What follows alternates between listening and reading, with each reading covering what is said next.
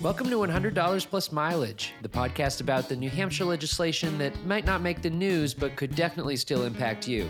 So far this year, we've talked about the fine for littering, ranked choice voting, driver's ed, and much, much more. We break down the unbiased facts, pros and cons, and tell you how you can get involved.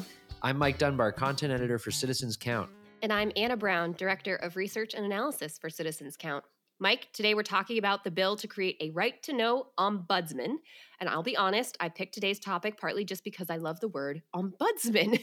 It's actually also an Old Norse word, like back to the Vikings, and it means representative. So I'm especially happy because my family is Swedish, and also because I love the idea of like this Viking ombudsman who, you know, he's like he carries around his books and he's like the scholarly one. And he's like, no, guys, we can't just pillage. We have to go about this the right way. Yeah. That's just my imagination. We can all agree that an ombudsman is a great word. But before we start talking about what an ombudsman is, we should talk about what right to know is, because that certainly has been a big issue in New Hampshire. Yeah, and that's really the heart of this issue. So New Hampshire Constitution guarantees a right to access government records and meetings.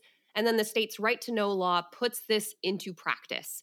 If an official blocks access, however, a citizen has to file a lawsuit to resolve this complaint. Right. So it's all about transparency. And there are many examples of citizens, journalists, and advocates using the state's right to know law to uncover certain official misdeeds. So, for example, the ACLU of New Hampshire and 6 New Hampshire news outlets sued under the state's right to know law to reveal a list of law enforcement officers with credibility issues, and that's called the Laurie list.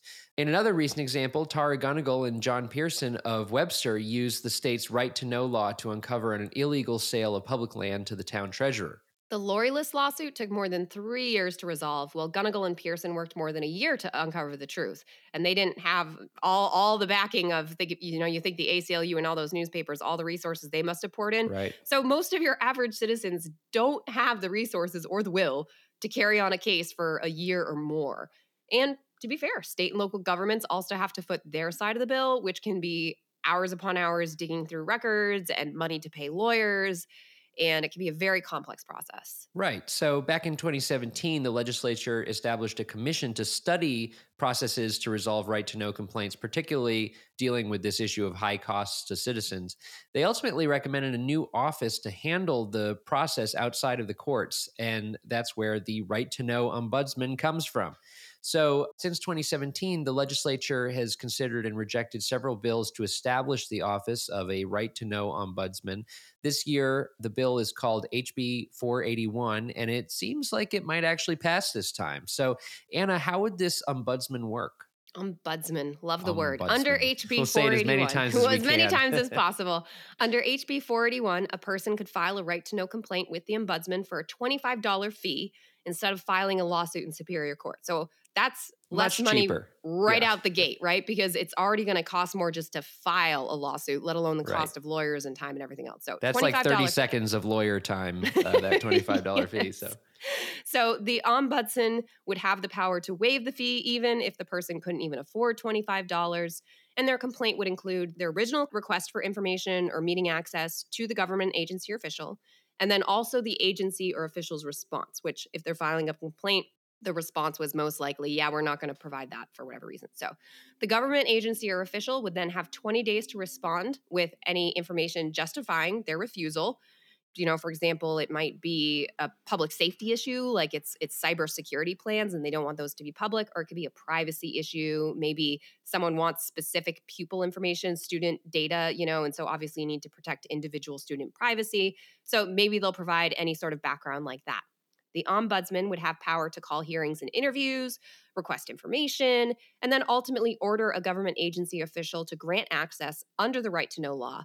And the ombudsman would have 30 days to sort of do this due diligence investigation and make their final ruling.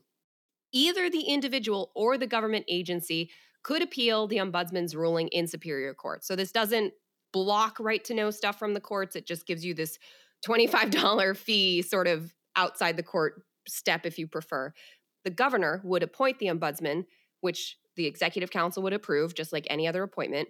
And then the ombudsman would have to be a lawyer. So it can't just be some random Joe who thinks he knows a lot about right to know. Okay, so long story short, the right to know ombudsman would basically be a lawyer who makes a decision on releasing government records or not releasing those records under the right to know law instead of making people go to court. Bingo. And supporters of the right to know ombudsman argue this will be faster and more cost effective for resolving right to know complaints. So, not only will this improve government transparency and citizens' access, but it will also lower costs for government agencies that might otherwise have to pay to defend themselves in court. So, ideally, win win. Notably, Maine has had a similar public access ombudsman since 2012. So, we've seen another state doing this for about a decade now, and there haven't been major problems. Sure. And obviously, as with every issue we cover here, not everybody loves the idea. So, opponents of this bill are concerned about the costs to run the office, especially if there's a flood of complaints. At that point, the state would either have to pay to increase the size of the office or it would take longer and longer to resolve any complaint. So, those opponents of HB 41 have suggested some alternatives. So, for example, increase the penalty for illegally denying right to know requests. So, basically, get out that stick for any government agencies or officials who are blocking right to know. Alternatively, similarly, if citizens are flooding offices with frivolous right to know requests, you could create penalties for them. And so the idea is, all right, instead of maybe creating this new office, we just punish people for not following the right to know law. Right. Well, either way, if you think that New Hampshire should have a right to know ombudsman, or you're concerned about some of these unintended consequences and costs, or if you have any other opinion on the matter, you have a chance this Tuesday, March 8th, to share that opinion with state senators. The Senate Judiciary Committee is holding a public hearing in room 100 of the State House at 1:15 p.m. that you can attend and share your thoughts. But if you can't attend the public hearing in person, you can still register your opinion online. So go to the legislature's homepage, which is GenCourt, GENCOURT.state.nh.us. Scroll down and click the Senate Remote Sign-In link. Select the date of the hearing, March 8th, the committee hearing the bill, Judiciary, and the bill number HB 481. From there, you can share who you are and what your opinion is. All right. And that means we have arrived at that time in the segment. It is only in New Hampshire. Anna, what have you got for us? I want to talk a little about the laws governing New Hampshire towns. So here's a mini civics lesson. In New Hampshire, towns can only make laws about the subjects that the state specifically says they can make laws about. That's different than other states where towns can make any laws so long as it's not prohibited in state law. That's called home rule, when towns can basically do whatever they want unless the state tells them not to. And then in New Hampshire, we have Dillon's Law. So towns can only write rules, or laws, I should say, if the state says that's okay, you're allowed to write laws about that. So that's a little background. There are I didn't know other there was a name for that part, by the way. I knew about home rule, but I didn't know there was like a name for the opposite of home rule. Dillon's Law. Dillon's I'm Law. sorry to share with you, I do not know the origin. Who Dillon was? Who Dillon was and why he really wanted to limit what towns can do. Stay tuned. Maybe it'll be another Only in New Hampshire segment. But let's get to the fun part. So RSA 3139 lays out exactly what sort of laws towns can make in New Hampshire. A lot of stuff on that list makes sense: regulating noise, garbage collections, caring for parks, libraries, so on. But then there are these delightfully specific parts. So, for example, New Hampshire towns are allowed to regulate the conduct of roller skating rinks, which goes back to that time of moral panic about how roller skating rinks were just dens of iniquity. But that's not the one I want to talk about. RSA 3139 also lets town regulate, and I quote, the retail display and accessibility of martial arts weapons, including throwing stars, throwing darts, nunchaku, blowguns, or any other objects designed for use in the martial arts that are capable of being used as a lethal or dangerous weapon. And the first time I encountered this a few years ago, I was like, this is one of those laws that just, you can tell there's a story here. Like, they got very specific about the darts and the blowguns and the nunchaku and the throwing stars. Someone had a very specific experience. So I did some digging, and it turns out there was a problem on Hampton Beach back around 2010 with people buying blow dart guns on the beach strip and then firing them at people. Oh my God. At random, like from their cars. So there was this really, I went back and read the bill testimony today to refresh my memory. And it's from their really cars? actually from their cars. So this is like a road rage thing with you. No, more like a drive-by blow dart shooting. Oh my gosh. It was this one incident in particular got a lot of press. And so there was a couple in Hampton who were doing some like landscaping or cleanup on the beach, something like that. Beautifying, I believe was the verb, beautifying. Mm-hmm. And a car with Rhode Island plates drove past.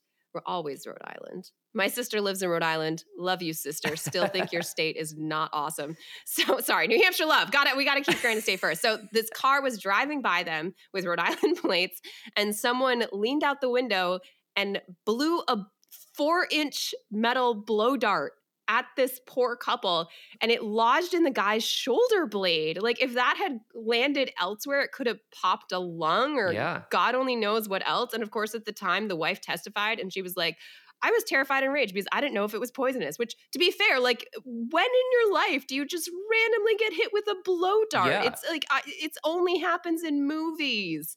So in New Hampshire, it is now legal for towns to regulate where these things can be sold. You always kind of got to take your life in your own hands when you're going to stroll Hampton Beach. And this is just one more example. It's a great time, but you just never know what could literally come flying at you. So Hampton Beach definitely has, especially I know over 2020's summer too. They had the whole thing where they were increasing staff down there because it was like everyone was swarming the beach because they were like, let us out of our house. Right. And it just got so crazy. My husband spent many years living right on Hampton Beach.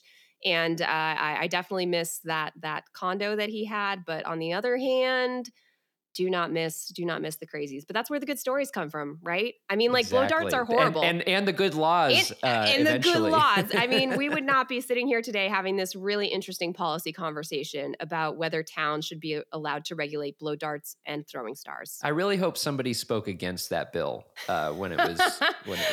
Well, actually, interestingly enough, there was some concern, first of all, about would this infringe like on Second Amendment issues? So there was some so no one was like bear a blow dart. No one was like, yes, you should definitely be able to buy a blow dart gun anywhere. I didn't see anyone like that, but there was some concern about how this was written to protect people's rights with weapons in general and self-defense. And then of course also some martial arts people that were like, well, we just want to make sure that, when your kids are practicing with their nunchucks, that's still legal. Which by the way, when you think about it, I feel like kids are way more likely in this day and age to own nunchucks than adults. I feel like I know several children who own nunchucks, and I don't know a single adult who owns nunchucks, but that's a story for another day. See, who says New Hampshire policy can't be fun and interesting, right?